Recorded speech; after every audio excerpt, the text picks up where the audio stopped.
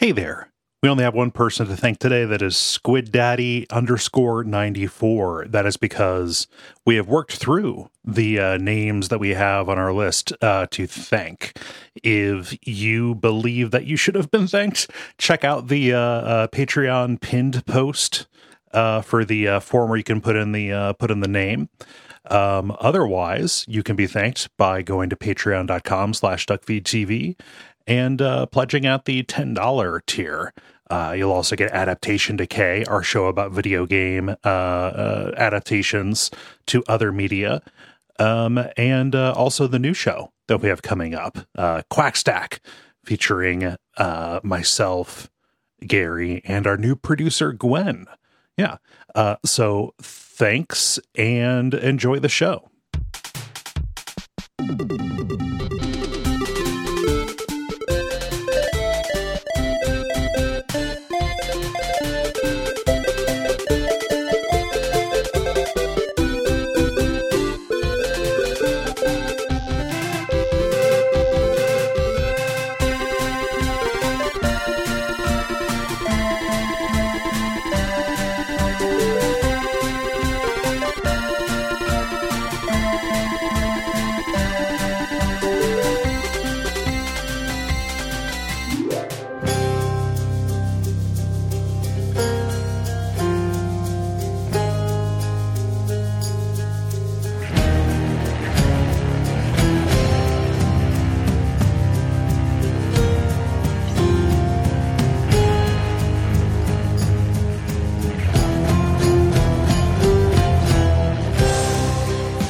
My name is Gary Butterfield.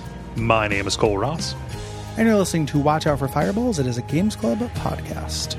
And this week we are talking about Hades, which is an action roguelike developed and published by Supergiant Games for the PC and contemporary systems in 2020. Yeah, this episode was executive produced by Cody, and I think it marks the only time we've ever done every game by a developer. Only time? I would need to go back, maybe. I would say, yeah. If it's happened another time, I can't name it specifically right now, so it's effectively true. There are a couple of like close, calls. Like the Gungeon dodge roll games made, they made Exit the Gungeon eventually. Yacht Club. They have those Shovel Knight expansions we haven't done, and now they've got a couple other spin-offs. I wouldn't include developers who only have one game in that, though. Yeah, in that case, then it gets a little tricky. Yes. But in terms of like the longest running developer, which we've covered their whole career. Yeah.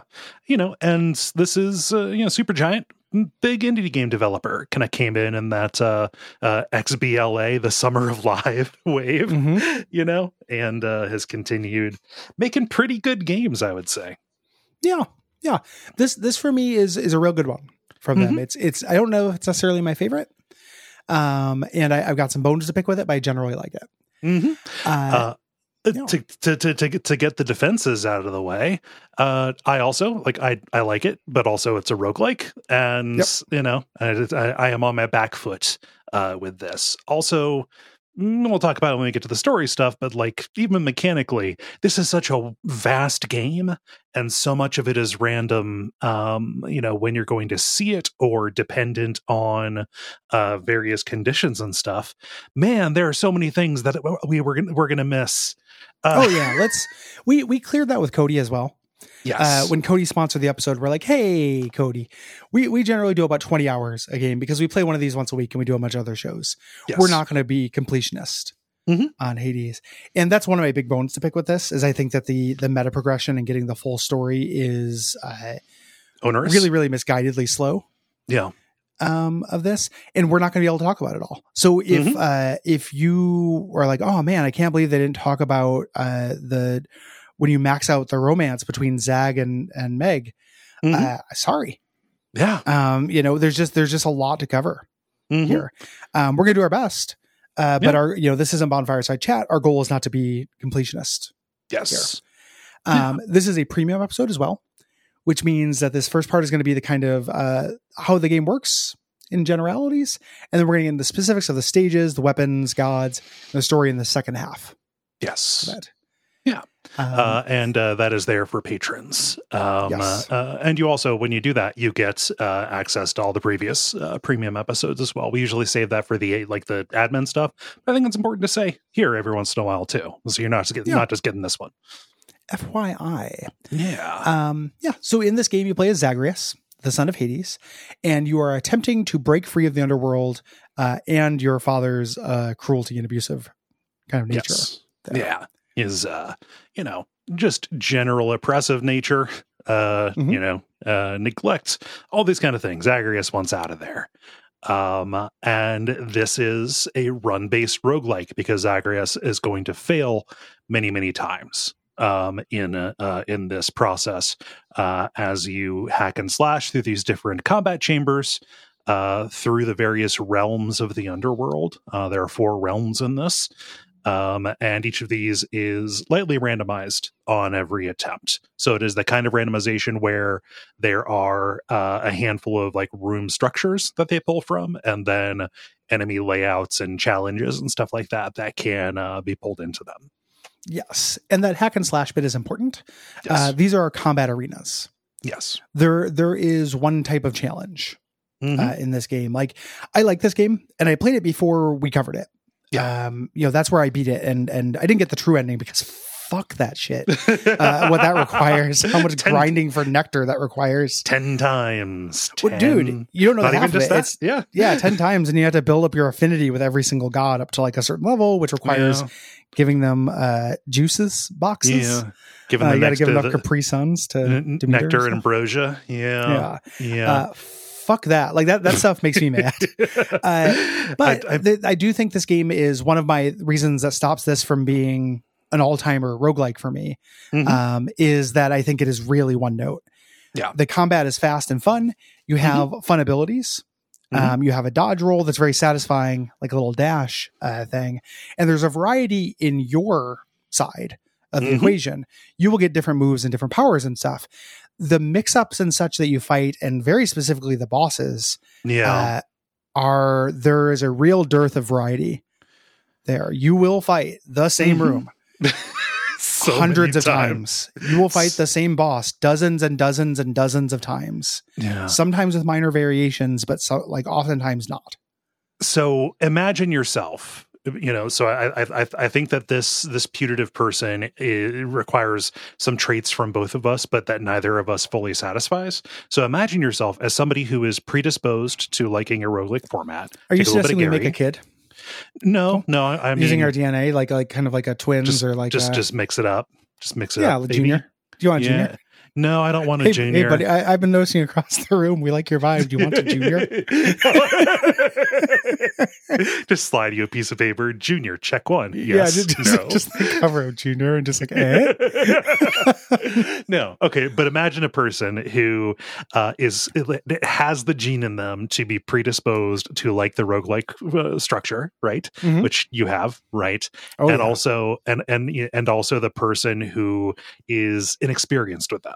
Right. Yes. So just basically, not only is Hades my first roguelike, but also I'm just I have not played anything like this before, but I can kind of dig it. I like it.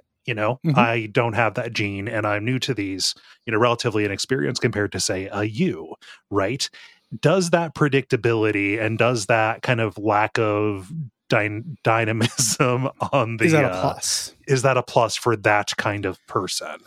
It makes sense, because one of my big mysteries the last couple of years was wondering why this game was such a huge hit. Yeah, while simultaneously liking it. This ended up being a lot of people's game of the year, and also just dig it slightly meta has been a hot topic on the Slack basically since it came out. Yep. So I had a lot of conversations with people, and one of the prevailing theories is this was a lot of people's first roguelike. It's very approachable. The production values are super giant good. The characters are well acted and likable. Charismatically presented. This was a lot of people's first exposure to that structure. So maybe that is a plus to them. To me, I can't fight. I can't know how to fight that Hydra. I just fought that goddamn Hydra so many times. The Hydra. Yeah, I can't hear no more about no Hydras. Yeah, the variations that they bring in are not enough. And I was very encouraged when they brought in the other Furies, right? Yes. Even though those became pretty rote as well. It was like, all right, so for the first few runs, you go up against, the same boss, so you can get used to it and get past it. And after you've demonstrated mastery, then it can start bringing in variation. And turns out, no, that's only true for the first one. It's real weird. And then the second one, there are minor variations. Third one, no variations. Fourth one, no variations. Yeah. It's a weird move. And this trickles down just from bosses. This is also rooms and enemies as well. So just imagine, this very satisfying, snappy combat against the same things over and over and over. I'm going to point out the things in this that I think make it, because I am somebody who knows roguelikes and who is very sympathetic to them. Yes. The things that stop it from being in my top 10 roguelikes. And that's a big one of them. Yeah. You have you have these common abilities. You have a different weapon before each run. Each weapon has a couple different moves. It has an attack, a charge attack, and a special that it can do. Yeah. And each of these weapons is both satisfyingly different from the other. And also, you're going to recognize a lot of these if you have played previous Supergiant games, right? Yes. The bow. A pithy way to describe this is kind of perfected combat bastion. Yeah, that's a way to put it. I saw this as as Deathloop is to Arcane's previous games, this is to Supergiant's previous games, where they just took a bunch of ideas from each of them and rolled it in, right? Yes. Yeah. You also have a thing called a cast, which is Zagreus does this. You always have it. You throw out these red gems that will do damage to an enemy and will stay embedded in them for a time, either until they die or until a time limit comes out. There are ways you can alter this. This can be related, or it can be altered by different boons and power-ups and stuff you get. The nature of this is a minor spoiler. You may be like, Zagreus, I know about the Greek gods. Who the fuck is Zagreus? We'll get into that when we start talking about the story. Yes. Stuff. Yeah. You mentioned these boons. These are favors from the gods. They will lend you their powers. You choose from them. Every time you find one of their little icons, these are common rewards for clearing rooms. You will get a little conversation with the god, and then you'll make a choice. 3 of their boons are going to be presented to you with a small description, and the power level that it starts at and its rarity, both of which kind of equate to about the same thing. The differences between those is pretty subtle. You want both of them to be up. And these will modify any of your attacks, special, dash, your cast, or give you completely new abilities. Abilities on hit, things like that. Kind of all themed after passive these gods. Upgrades. Yes, passive things upgrades, like that. Yeah. The rarity and levels are a little bit rarity will just change the base idea of what something does. Levels are just the efficacy. Gotcha. And you level them up yourself, usually through the pomegranate of power, the item that you'll get. So you do want higher rarities, and you eventually get abilities to manipulate these to get those higher. You really want them. All of the game breaking part of this, like a roguelike, part of the appeal of a run based roguelike is spinning a slot machine. And getting a really broken combo. The big broken combos you can get tend to be higher rarity boons. And until you can kind of manipulate that, you're not likely to see them, and you're really not likely to see them in general. They're rarer in this game than, say, in Isaac. Which is my baseline comparison for top-down roguelikes. You also eventually get call abilities, which allow you to channel the power of these gods directly. You fill up the separate little god meter, like a rage meter or whatever in another video game.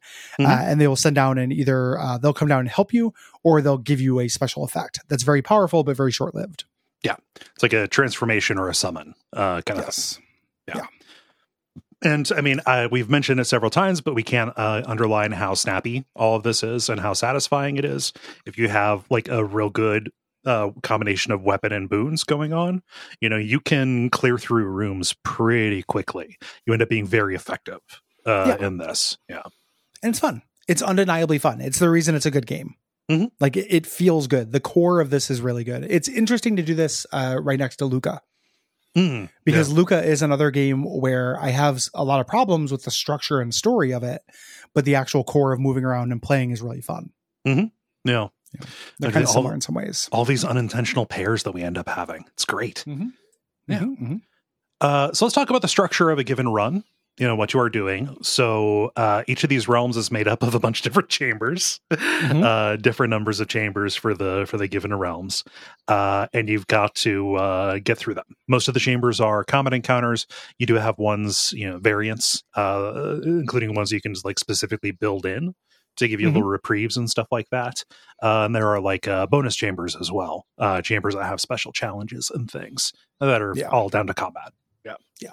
There tend to be 15 of them for the first 3 realms. So you're going through 15 rooms before the boss.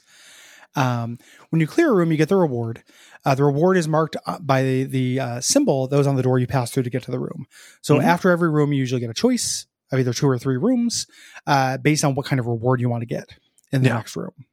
So, your performance is rewarded. You will see, a room that will be like a health up. Well, if I'm doing pretty good on health right now, or if I am sitting pretty good with my maximum health as it goes, I can go for something else. I need gold to spend at the shop, to get these upgrades that I want to get. Or, I can see that this next chamber has a boon from Aphrodite, and I'm running an Aphrodite build at this point, so I definitely want to go there.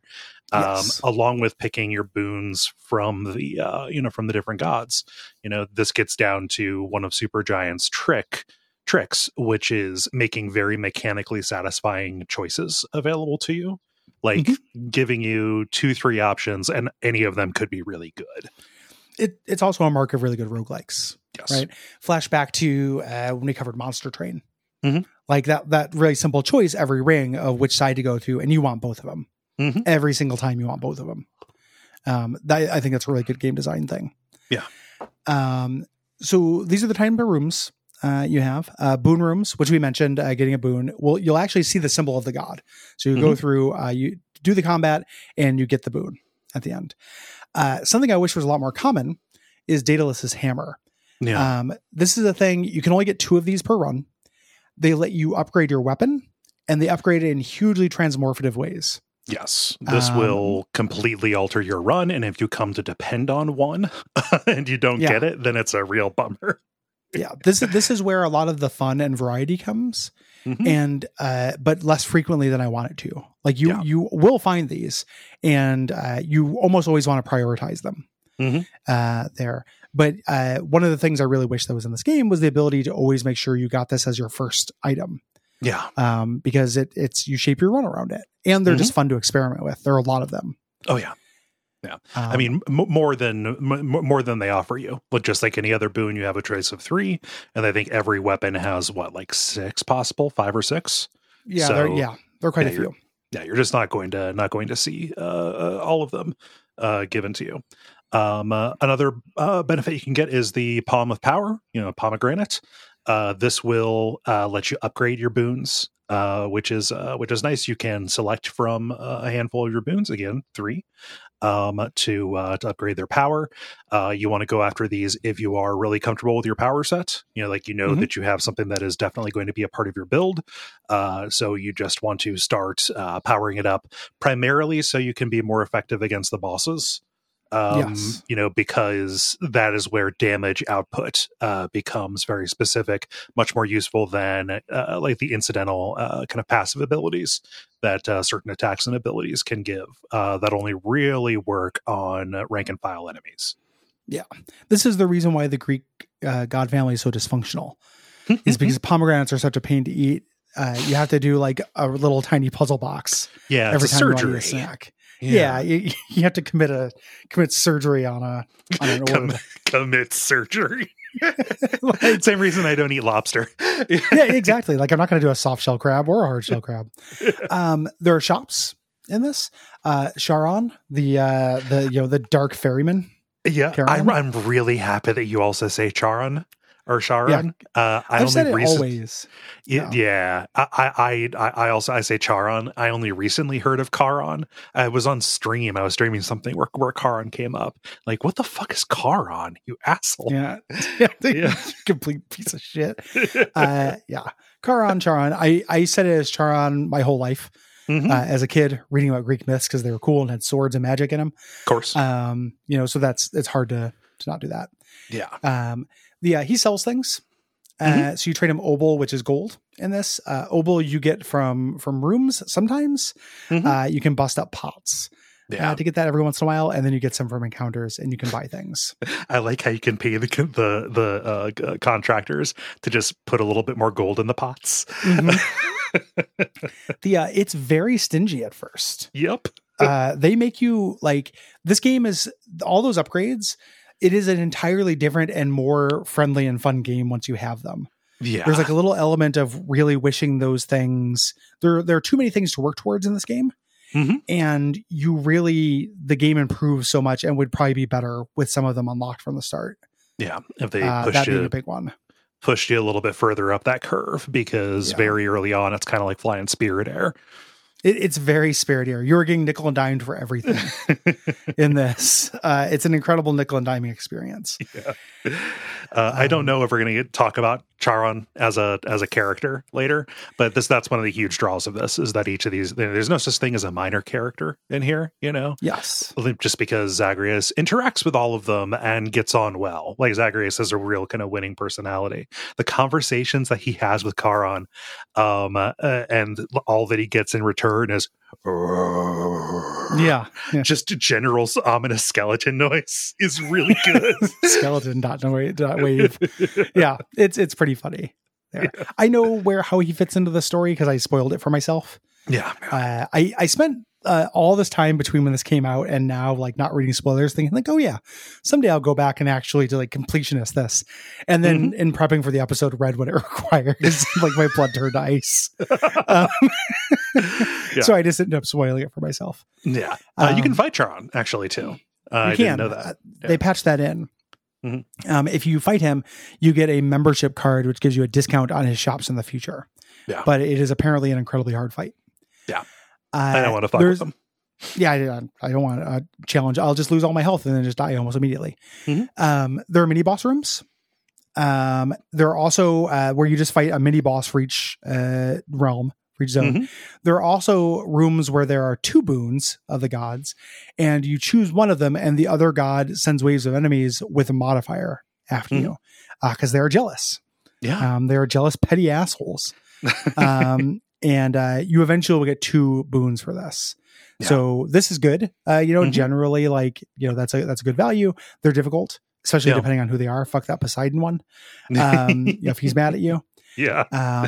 There are also time challenges where Hades will throw wave upon wave of enemy at you, and you just have to survive. Yeah.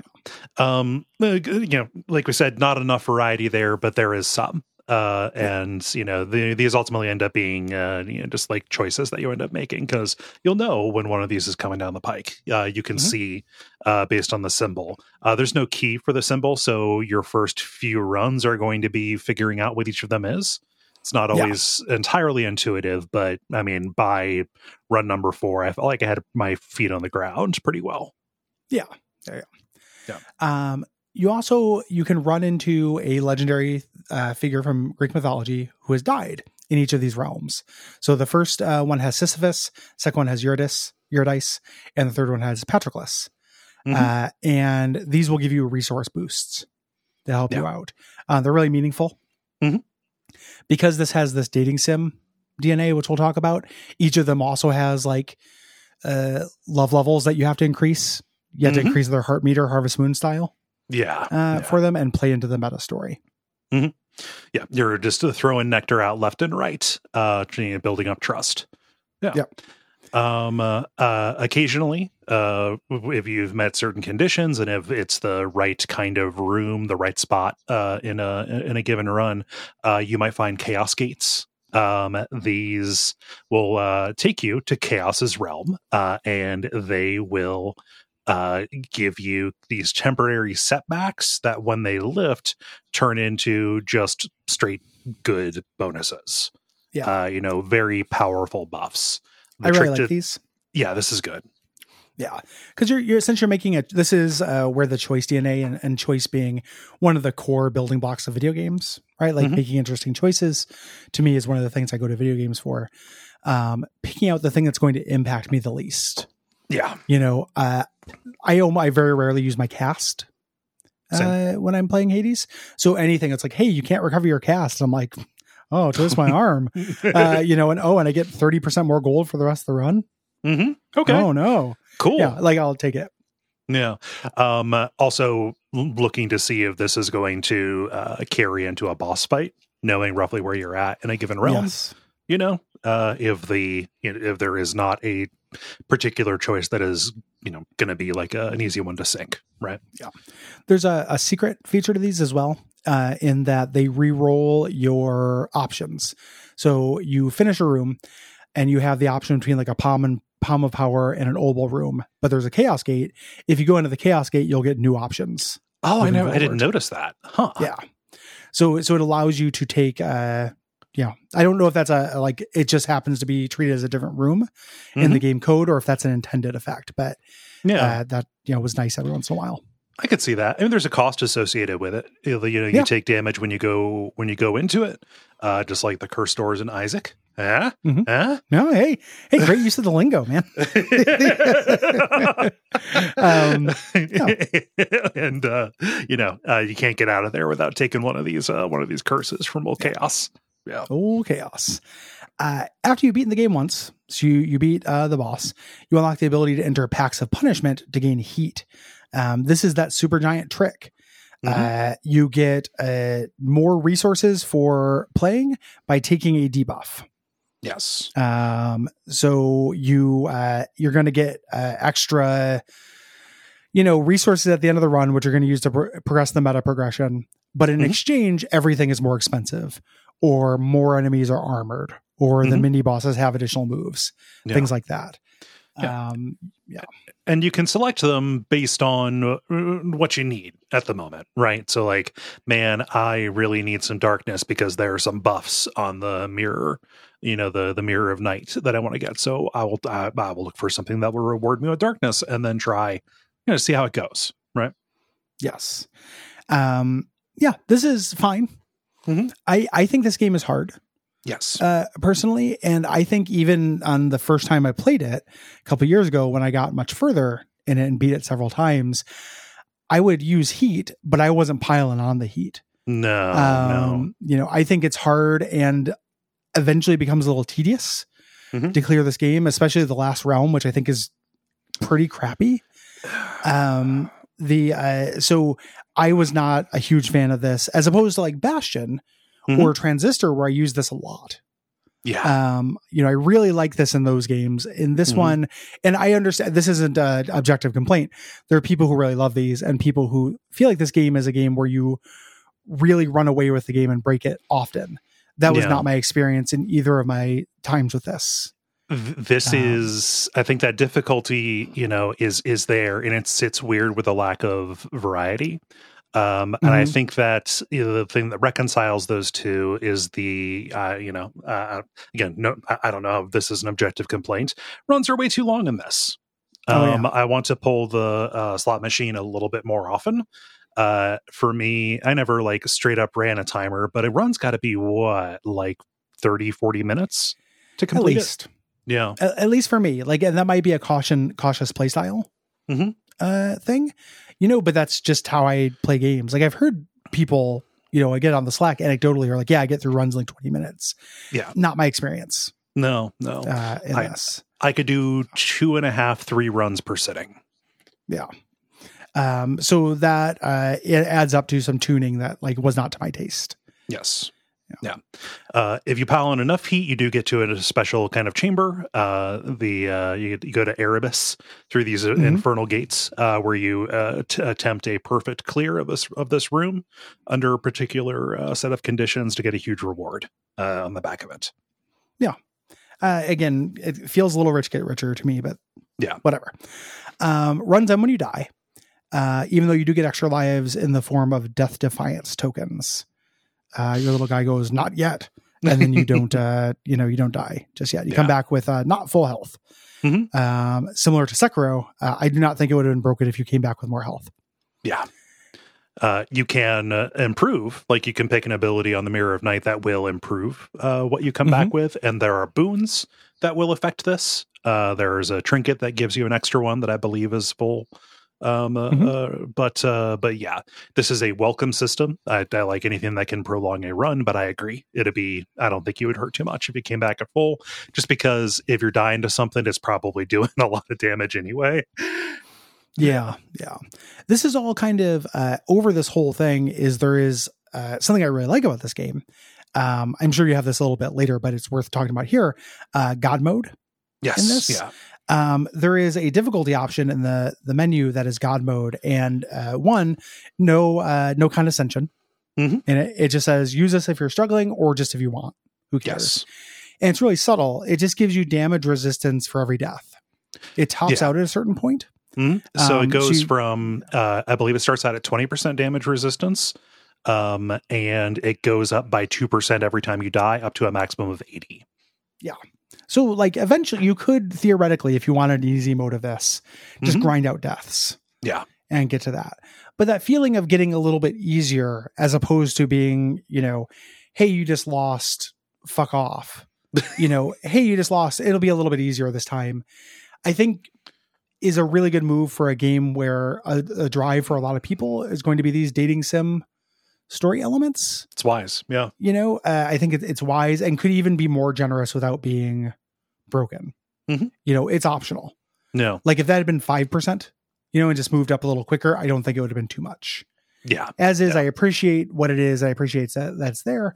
And I appreciate that's non-condescending. It's one of the best designed story modes I think I've seen in a game, where it doesn't just eliminate systems, take it off of you, because I think the struggle is part of this.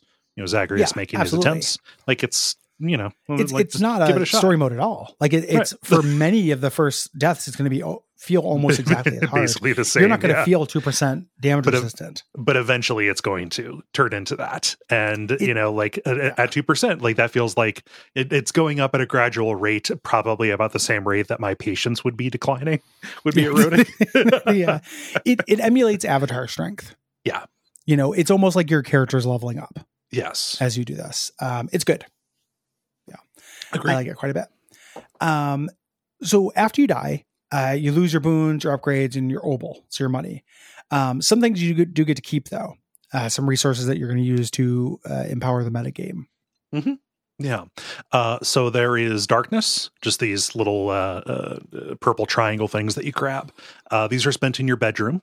Your mother, Nyx, the goddess of night, has given you this gift here. You look in and you can spend this. This is kind of like experience points, and you improve these different kind of skills. And eventually these can be swapped out for slightly different versions. So you pick the day side or the night side. So this is where you early on get, say, an extra death defiance token. This is where you increase your backstab damage. This is where extra dodge roll. Yeah, extra dodge roll. Turn into, do extra damage when somebody has the blood gem inside of them from a cast. Yeah. Yeah. They're fairly minor. There are major ones, and there are a lot of very minor and esoteric ones. Yes. I also want to say a special Razzie goes out to the UI interface of this. It is similar to in Dark Souls 1, the kind of apocryphal, everyone went to the graveyard. So maybe Dark Souls could have signaled that you don't go to the graveyard. Yeah. And they did through having hard skeletons here, but you know what I mean? Right. The people not knowing you could switch the mirror. Yep. Incredibly common. It's you eventually will get in dialogue. She'll be like, I've upgraded your mirror, but you have to find the little widget to flip it around. And I have talked to so many people in person and read so many accounts of people who didn't realize that until either I mentioned it or, 20, 30 runs after they could have. It shouldn't be at the left. It should be at the right, like a little icon where you spin it, where you're looking at the costs and stuff anyway. And it should, when it upgrades, it should glow. Yes. When it becomes, this is a huge UI failure in a game that generally has good UI. Just kind of amazing thing that everyone misses. Something, this isn't a criticism. I just wish I wish I knew. I wish they had chosen a different term. Backstab damage is very valuable in this. Mm-hmm. I see backstab and I think stealthy playthrough, like going around and specifically, aiming for backs. No, they're sometimes just going to be in the fracas. Enemies are not going to be facing you. Like that is not about stealth. That is just about like bonus damage, probably 30% of the time. You want it. It is worth spending. Yeah. Yeah. You have a certain number of these that are available to upgrade until you use keys. That you can do there. And you can, so you spend keys to unlock new ones, and you can spend keys to reallocate your points. Keys are also used to unlock weapons. The key economy is very tight. Yes. For the beginning of this game. And I personally wanted more weapons more than I wanted more ways to spend money doing this. So it was a thing where keys, again, this just requires a lot of runs to get through. Yeah. But yeah, you have 8 different weapons. We'll talk about those in the body of the episode, because that's part of your run. It alters the way it goes in. But those can be upgraded by getting Titan's Blood. 6 of them. Yes. Yeah. But you get Titan's Blood, which can be used to like give them extra special upgrades, which will specialize them further. And all of those have little lore explanations behind fun them. Story. Like you have a spear, and then you can get a legendary version of a spear. They each have a hidden aspect as well, which is a legendary weapon from another culture. Yeah, I think that's real cute. The way you get them is bullshit, but I think it's real cute. You can get Excalibur. Yeah, you can get Excalibur. That's neat. The weapons will randomly get a little darkness. They'll glow, and you'll get bonus darkness, which is the currency you spend at the mirror when you use them. This incentivizes you to switch around. Yeah. Things. You're going to take my Aegis Shield from my cold dead hands. Yeah, I found this to be the weapons in this. One thing that is that a roguelike can do really well that I think this does not super well is make everything viable in this situation. Like if you want me to switch around, you got to make everything pretty good. This is not the case in this game. Right. So I would very rarely chase this bonus because using the shield or the bow and arrow, or in a pinch, the spear. Yeah. Like I'd be good. Everything else sucked. It's basically pretty trash. Get those gloves out of here. And usual caveats apply. Somebody will say, "Oh, if you have this, this, and this, it's just a matter of what feels natural in our hands." The shitty machine gun. I ended up getting a thing where it didn't need to be reloaded. Like as a dataless hammer, and it was awesome. Yeah. It worked really, really well. And then I got a bunch of boons that stacked damage over time and ended up being very powerful. You can't plan for that. In your room before you leave. You don't know what you're going to run into. So a lot of times I would just get the machine gun with no meaningful upgrades for it and just struggle and then die and then go back and pick a weapon I liked. Yeah. And just it's too big of a gamble. That could be, it's definitely me playing too conservatively, but it's one of the few things I can control in this. And I know, the ways that the run can get awesome with the particular weapon that I take. Right. Yeah. There are gems that you pick up as a currency out on your runs. These are given to the House of Hades contractors to unlock things. These will add features to the dungeon. So things like fishing. Yes, there's a fishing mini game, little fountains to reprise, things like that. Put more gold in the pots and then sprinkle it around. Easter bunny this baby. Easter bunny the pots, and then a truly staggering number of cosmetic upgrades to the house. Go with God. More power to you. Yeah, if that's your thing. I was never drowning in stuff to spend. That also ends up becoming, if you're doing the dating sim element of this, each character, if you want to really get in with them, there's like a little miniature mission you can do with them. Some of them are a certain number of upgrades to particular chambers in the House of Hades. So that ends up going into that somewhat mechanically. I wasn't pursuing the dating sim element of this other than to get the trinkets and stuff. So, prepare to get yelled at. It's good. This is going to be like the Stardew Valley thing where I played it for this is fun to farm for a while. And then you made a Nightmare Slave Factory. But neither of us tried to date everybody in the town, and then just tons of people that's the game. You know, you romance everybody. That's the game. Like you learn their stories. That's also the game. Yeah, but I mean, that's for this. It's going to be that thing too. Like there are people for whom the appeal of this, and I'm not taking that away from them. Like this is a game where like Zagreus is bi. You have you have a hetero, a bisexual, and then also, or you know, an opposite sex partner, a same sex partner, and somebody who ends up being coded as almost kind of asexual. Don't take my word. Like that's a theory. I'm not saying anything about that. I'm not stepping on my lane. But I understand that appeal. Like you don't get that a lot in games. I don't want to take that away from anybody. It's just not why I play these games. I like these characters. Okay. Like if they're charismatically presented, we're going to talk about aesthetics. Yeah. I'm not digging to get into their stories. Not least of which because I know them. Yeah. It's Greek mythology. They're some of the oldest stories that exist. Right. You know, when mommy comes back, it's like, well, yeah, of course she does. Yeah. If she didn't, we wouldn't have winters. You know, it's yeah. And like, so that cuts both ways too, right? So like, it not only is like, okay, I know these stories, it rewards that knowledge by making fun little jokes about it and, you know, working in like, okay, how do we make this so everybody isn't just fucking their cousin? Yes.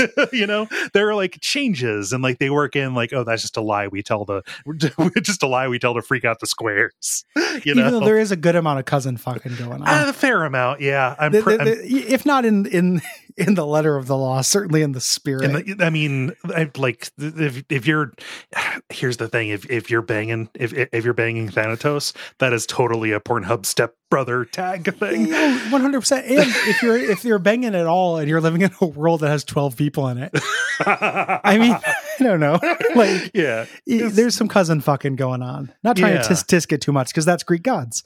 Yeah, they love to get into incest. Like they're basically horrible perverts. They fuck animals all the time. Yeah, they Greek fuck as animals. They fuck as animals. They fuck animals. Like they're nasty. Like they're really nasty. That ties into this dating sim element we keep mentioning that we're not going to talk about as much as some people probably want us to. Even though I did read about it, is through this resource, Nectar and Ambrosia. So these are these little wine bottles. You can gift them to every character. The first time you do it, you get a mechanical reward. You get a keepsake. You get to take one of these on your run, and these are really powerful. They're leveled up by using them. They're really cool. Yeah. However, you're expected to continually dump these potions into people to get more of their story and to build up the little heart meters that you need for the true ending of this. There are something like 12. I don't know if it's actually 12. There are a lot of people you can build up their heart meters with. Something around that, 10 to 12. These in a run, I would come back with 2 or 3 of them. Each of them needs 8 or so. And if I was lucky, I would come back with that many. There's just a lot of them you have to spend, is my point.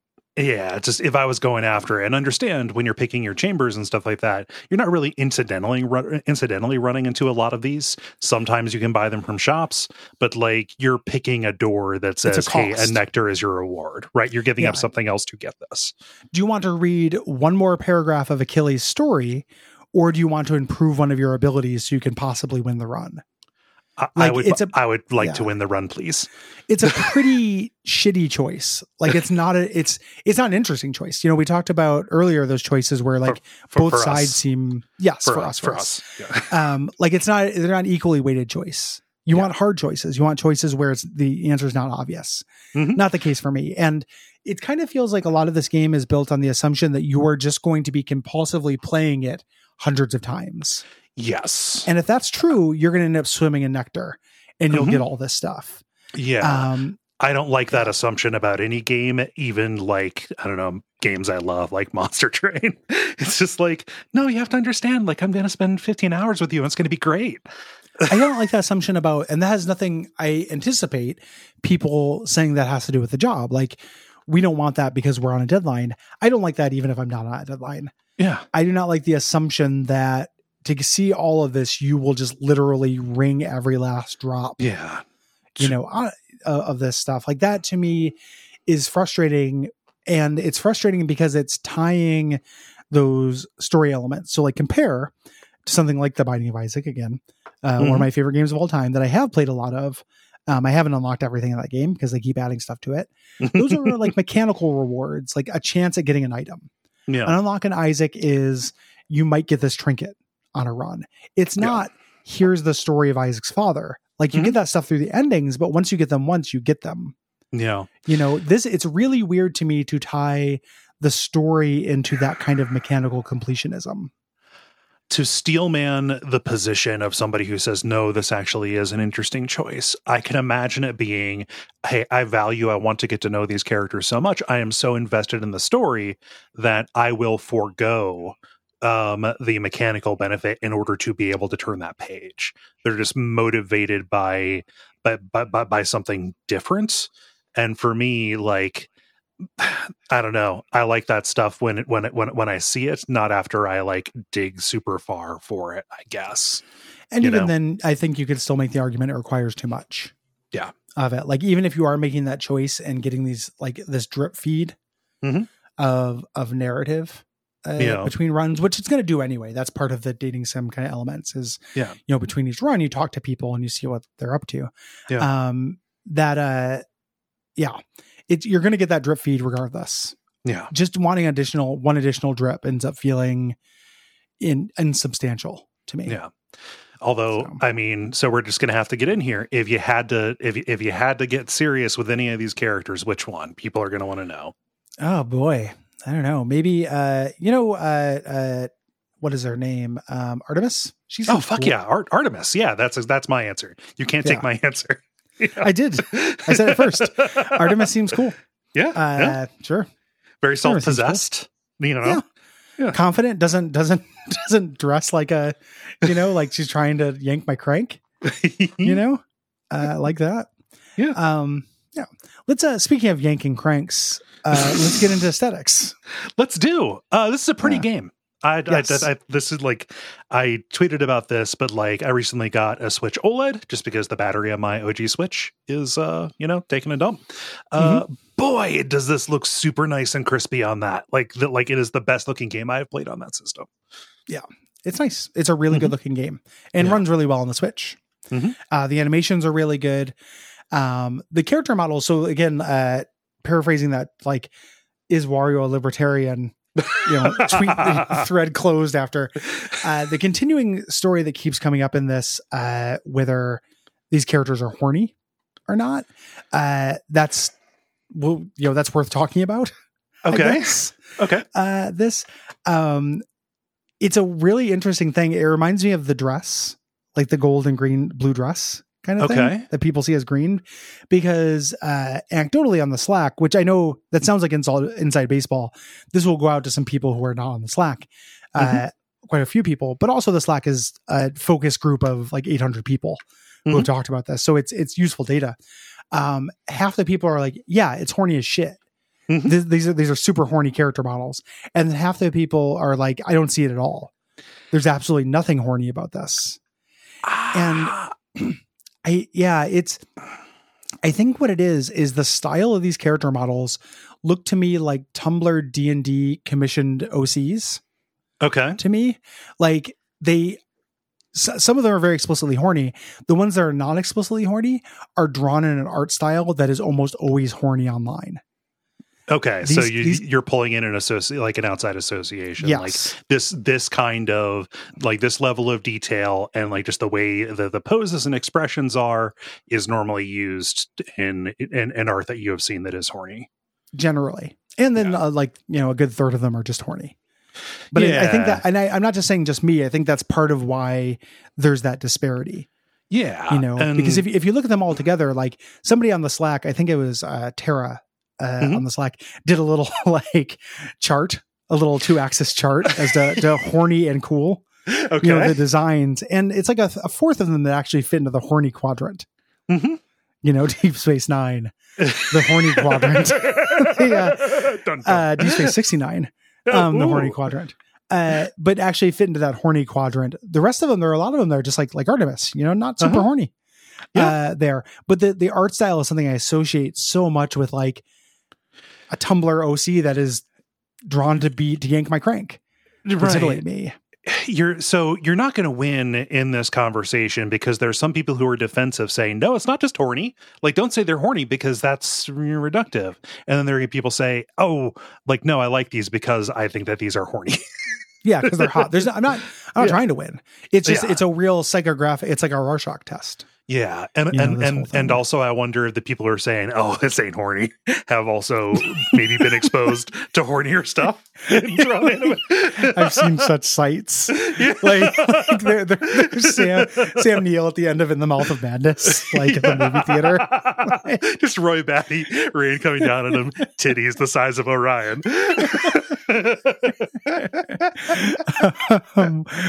Like tears and cum. So I'm not trying to win or anything. It's just kind of like figuring it out. To me, it obviously seemed like they were really designing to be sexy. That's also something that they've said is just like, okay, just in the culture, they are written to be libertines. Like there is a kind of majestic nudity in Greek art, different mores and things like that. And the gods, just everybody knows this from fucking middle school, but like the gods are meant to be these, paragons of physical perfection to the point where like the one outcast that they have, Hephaestus, who like makes all their shit and does everything for them, is just like, we don't talk to him because he's kind of ugly. Yeah. Because they're awful people. Right. Yeah, but like, and I'm not saying that the game isn't, playing with that. Yeah. And it's playing with it like in a cool and interesting way. But like it's in the subject matter. They have talked about like, how do we tastefully do this? And everybody looks cool and self-possessed, right? And they've all got, kind of a vibe. I would say like if you find horny reductive, attractive, confident, and sexy, I think you're going to find in various points through all this, like even down to like the mortal characters that you find. Like there's a certain daddy appeal to Sisyphus, right? There is. It reminds me a little bit of Paradise Killer. Yes, when those characters were not explicitly horny, they were like hornesque. Yes. It's just an art style thing. Mm-hmm. And I think that it's not an art style that super appeals to me. Like I tend to like things to be a little less attractive, and have a little bit more personality and kind of grunge to it, a little bit more realism as opposed to an idealized form. Like, but it is appropriate for the subject matter. Yeah. It's appropriate for Greek gods and Greek people, I guess.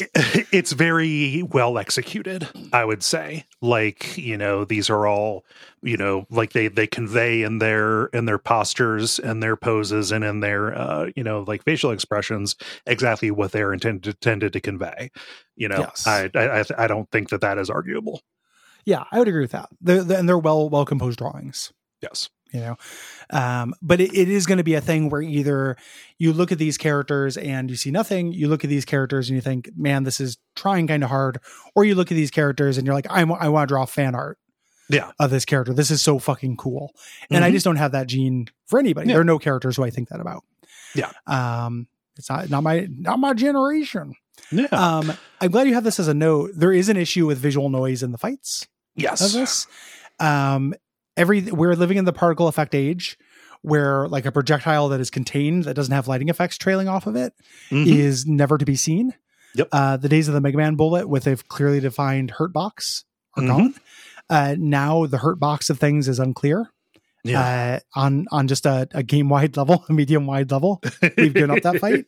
Yep. And depending on what kind of things are happening, and I found this happens really specifically around Elysium. Elysium, I don't like that realm either. And it's kind of damning that I fully don't like half the realms in this, and there's only 4. But Elysium, I really have a hard time picking out what's happening a lot of the time. Yes. You get those fucking butterflies. I'm just like, man, fuck this. I can't see what's happening. It is too much. Stacking particle effects and, attractive, well-designed enemies that are present in numbers and mix-ups that are like right next to each other. This has actually been a thing in Supergiant's games for me. Like I remember this being an issue in Bastion as well. Yeah. Not so much in Transistor, just because of the turn-based, the grid kind of thing. And a little bit in Empire higher. And I think it's just their house style that ends up making some of this a little bit hard to read. Learning to read it as a skill, that's part of getting acclimated to the game. I think that's, just a matter of how much time you spend with it. I found myself taking damage from stuff that just like did not look like anything to me. Yeah. Or just you didn't know it was there. Yeah. Especially those butterflies. Mm-hmm. Agreed. And it's not an omnipresent problem. It doesn't happen throughout the entire game. And again, in these weird little pairs, it's also a problem in parts of Luca. Yeah. The voice acting in this is good. Charismatically presented. The characters are all presented as likable. I'd rather die than actually listen to all the lines of this. I just click through. But it doesn't like do any weird vampire style sins where it clicks through the end of a paragraph. Right. You can read these at the speed you read. You don't have to listen to the whole performance. Mm-hmm. You get the you get the sense for these different guys. Like I really like Poseidon being the uncle. Rowdy uncle. Yeah. The characterization comes through, and your main characters, Darren Korb, I believe, is the voice actor for Zagreus, does a very good job. And then Hades' voice actor, the main people who are going to be hearing a lot, do fantastically. Yeah. There's more writing here than most roguelikes get. The closest comparison to stuff we've done on the show is probably Children of Morta.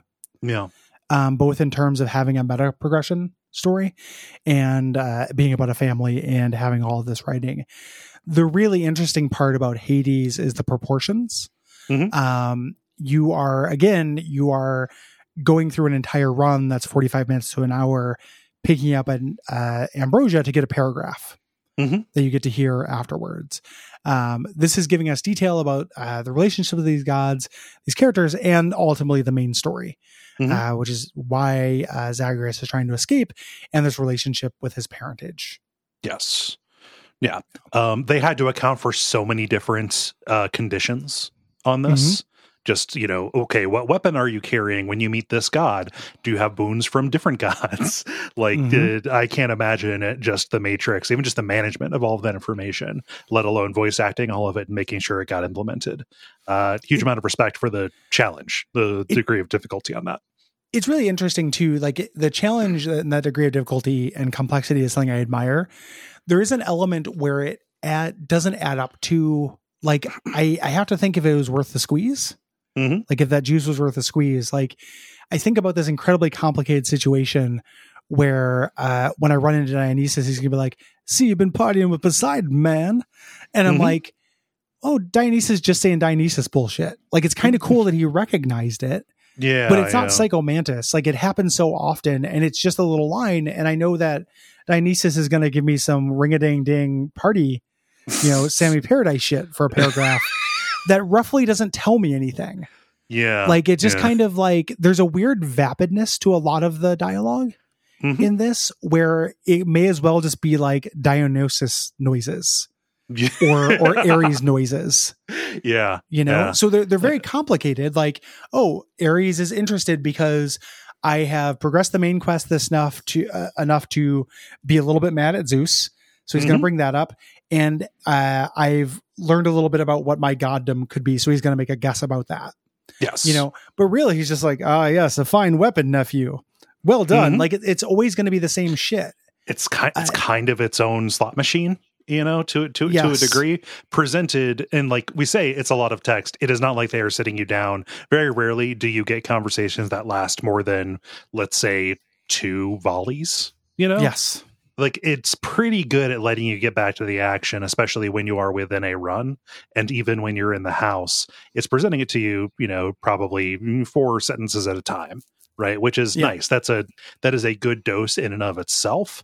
But for the ratio of like, let us say actionable information to not, I think that you need to be a little bit more invested in these characters and their relationships than I was. I kind of felt like, oh, I appreciate this characterization, and I like the moments where they snipe at each other. I like it when they're messy bees who live for drama.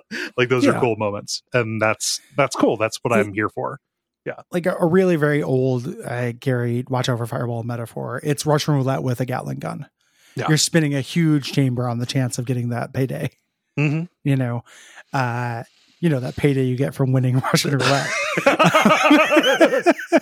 Yeah. Another chance to roll them bones, baby. But it ring-a-ding dong, lady luck. It reminded me a lot. It's just such a weird thing where the first time when I saw Dionysus, I was like, this is cool. Mm-hmm. That's a fun characterization for this character. And then I would seek those boons because I like them. And eventually I just like, fuck, man, party noises. Like there's no content to this. And it's not a complaint I've heard a lot about this. So I feel like that's probably a highly subjective thing. Like most people were just happy to hear more Dionysus noises and just hang out with them because they're charismatic. It wasn't about the content. It was just kind of a likable delivery. Yeah. You know, charismatic is the word that I think is most operative. Yes. For these characters and the kind of the way the dialogue works. Which has value, but that can tail off, right? Yeah. And it's also a porque no los dos. Yes. You know, I want charisma and content, you know, and music's great. Yep. In this, Darren Korb, the voice actor, did the music as well. Mm-hmm. Really hard to fuck with Supergiant soundtracks. They have hit it out of the park every time. They always have one prestige song with vocals that I don't actually want to listen to, but I think that they want me to be bowled over by. This has that as well. I think they did it once really well with Build That Wall. Yeah. Or dig the hole, build the wall, or whatever it was. And then they've been chasing that high ever since. Yeah. This one has multiple ones. Eventually you get Orpheus, who for some reason is Robert Smith. And the falsetto Robert Smith doing those songs, and I do not care for it. Yeah. But the actual instrumental tracks are great. Yeah. Let's talk about development. They began after they shipped Pyre. You know, it's a small studio. I think at the time they began development on this, it was still 20 people, you know? Mm-hmm. And they had actually considered making a follow-up to one of their previous games, thinking, okay, you know, do we want to revisit any of these worlds before ultimately deciding on Greek mythology? Primarily because their lead developer, Greg Kasavin, had a fascination with Greek mythology as a kid. I think that might be, you never want to say anything's universal, but like, I don't know if you would meet like a real dork as an adult who was not at least somewhat fascinated with the stuff as a kid. You know? It was great. I mean, it was, to me, it reminded me of my like fascination with Robin Hood. Yeah. There were swords and magic powers and shit in it. Like it was cool. Mm-hmm. And it still remains cool. Like Greek mythology is cool. Yeah. It's a cool basis for shit. I remember like, you know, coming home in middle school, we had the paperback Bullfinch's compendium of Greek mythology, the classic one, right? And I was like, oh, we're starting Greek mythology. And my mom was like, oh, I hate that. And I was like, I've never felt more alienated from you.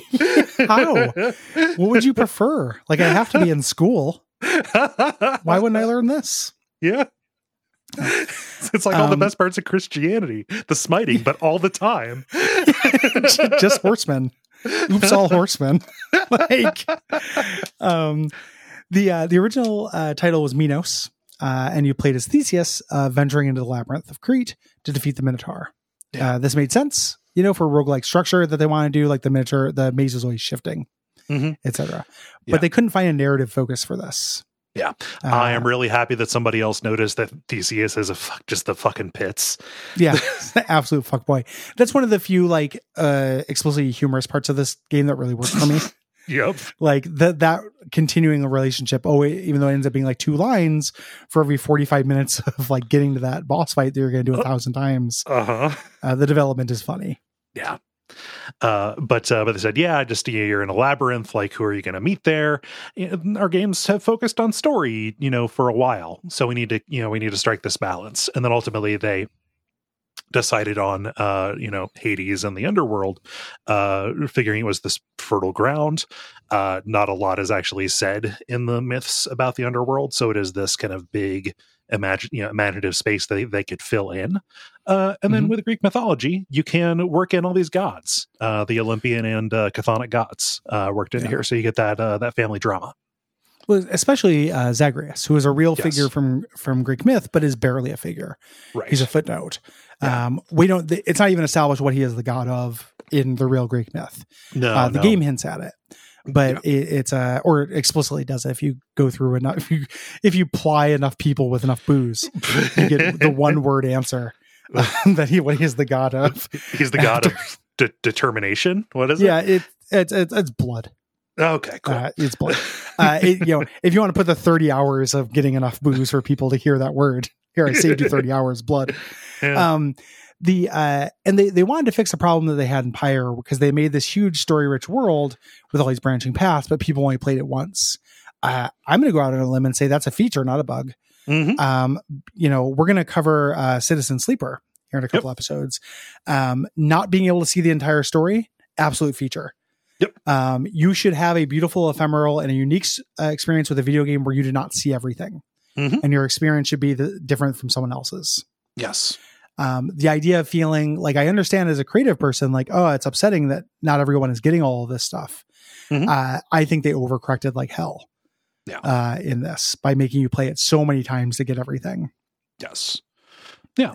They also wanted to try a more open development kind of thing. And like roguelikes work with that. It's repetitive. You play it a lot. It can kind of exist in the open, and people are not going to see everything. It's not like criticizing a book from front page to back page as it is being written. Yes. So they wanted this open development process, and they partnered with the Epic Game Store. I believe it was like the first like big Epic exclusive that was put on there when that store launched, and I remember that causing some bitterness. Yeah, because people got mad about such. Yeah. But they made changes with community feedback. A lot of the things that we're playing in the final game were changed. Yeah. Quite a bit there. It was eventually fully released alongside with the Switch version, December 2020. Huge sales, huge critical accolades, won tons of Game of the Year awards, which is part of why I think 2020 is kind of a weak year for games. And I also think all those people slept on Monster Train. Shame on them. Shame on them. The superior roguelike of that year. And again, I like this game. I really think there was something in the water, and this introduced a lot of people to the format. It had the charisma and kind of presentation to get people into this subgenre. Agreed. Yeah. It is always funny how this kind of stuff lines up, where we have an episode planned, or we have just recently done an episode and then there's an announcement. But in December of 2022 at the Game Awards, Hades 2 was announced. It was pretty clear that this is what they were going to do, based on just how, earth-shattering Hades 1 was. You were playing as Zagreus' sister, Melinoe. As she tries to defeat Cronus, who has been set loose from his. Wait, BRB, Time God. Wait a minute, what? Time God. Time's haunted.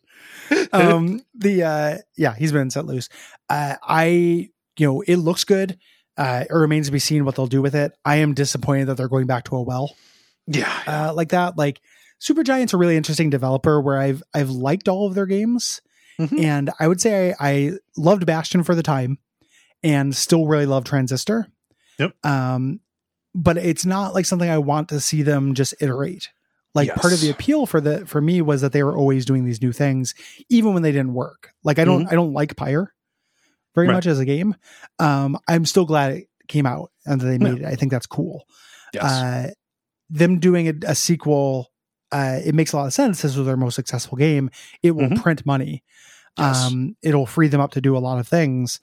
But it also feels a little bit like going through the Greek mythology and being like, who have we not used? What have we not used? Like looking on the wiki and seeing what characters they've announced for it and everything. It is really just like the remainders. Apollo. Yeah. Yeah. Here's some Greek stuff. Yeah. That we didn't talk about before. And it's a little disappointing for a studio I associate with Boulder Leaps. It's kind of what God of War went through a little bit. Yeah. Very similar. Yeah. That's going to be it for the main part of this episode. We're going to go through all of the weapon unlocks and the different realms, some of the story stuff in the for patrons. Yeah. So go to patreon.com/duckfeedtv and back at $5 per month if you want to get that. You're also going to get every premium episode we've done which is a lot of them by this point. In addition to, Bonfire Side Chat, Unfilmable, Exquisite Suffering, there's a whole lot there. Yeah. Do it. We'd really appreciate it. We made some changes recently to the Patreon. So if you go to that $10 level, you're getting a new show. And I'd like to officially welcome on board Gwen, our new producer. Yeah. This is a big step, and we are really happy to have Gwen on board as the person taking that step with us. You know? Absolutely. So we've hired somebody. Duckfeed has been growing. It's a cool thing. It's a huge blessing where it's a good problem to have. We have talked about this for a long time, and really, really happy with choosing Gwen. Somebody who is a friend. You will recognize Gwen. She's been around in the community, active for a long time, did the theme music for Orb and for Best Quality Vacuum. Yep. Guested on Orb several times. Yeah. Yep. And she's great. So really excited about that. So extend her a welcome and congratulations next time you interact with her, which will probably be, if you're in the community, you'll see her. Yeah. If you want to hear also what that premium, if you're not on the Patreon, we released another welcome pack. Or a welcome pack, and then we also released a bonus kind of thing. If you join us, or even if you don't join us, you're going to get a bunch of episodes. See what you're missing. That's what I mean to say. We put out some of that stuff that we've been hiding behind the paywall. Yeah. So you can check it out. Yeah. So for Bonfire Side Chat, we have made the Stormvale episodes, Stormvale Castle episodes public for everybody. And then we added 2022 episodes to our $3 welcome pack on Patreon. Yes. Yeah. So if you join us, even just at $3, you can see what you get at higher amounts. Yeah. And that includes the Death Loop. Speaking of a game that came up this episode. Yeah. Additionally, if you have liked the Watch Out for Fireballs Facebook page, in the past, we were never very good about keeping that up. We made too many pages for individual shows. There's now just a group for Duckfeed now, where stuff is going to be promoted and for people to discuss things. Pages are a nightmare. Groups are better. Just do a search for Duckfeed community and you'll find it. Yeah. Hopefully it'll be easier for us to keep up with. Yeah. If you are a non-straight, non-white, non-male creator and you'd like us to highlight your project, send me an email at gary@duckfeed.tv. This episode, I want to send some attention to Nina Dunnick. She is an author who has written several short stories. You can find her work at ninadunnick.com. She has a novel coming out this year called The Clarion that you should check out. It is literary fiction, so it's not our dark bullshit. Like it's not like, oh, what if a cryptid was actually, blah, blah, bloop, an arcade game. Like it's not our nonsense. It's the nonsense that we also contain, because we contain multitudes. We like literary fiction. She's a literary fiction author, and you should check out her stuff at ninadunnick.com. Can you spell that last name? Yes. The whole website is ninadunnic.com. ninadunnick.com. Yep. And that novel is The Clarion, coming this year. Nice. Thank you very much. Check out Nina. If you have thoughts about this month's games, it is too late. Sorry. If you have thoughts about next month's games, which are Luca, Born of a Dream, Citizen Sleeper, or Subnautica, the premium episode, then write in at duckfeed.tv/contact by the 15th. Next episode, we're going to announce what we're going to be playing in March. Yeah. Look forward to that. And until next time, take care. Take care.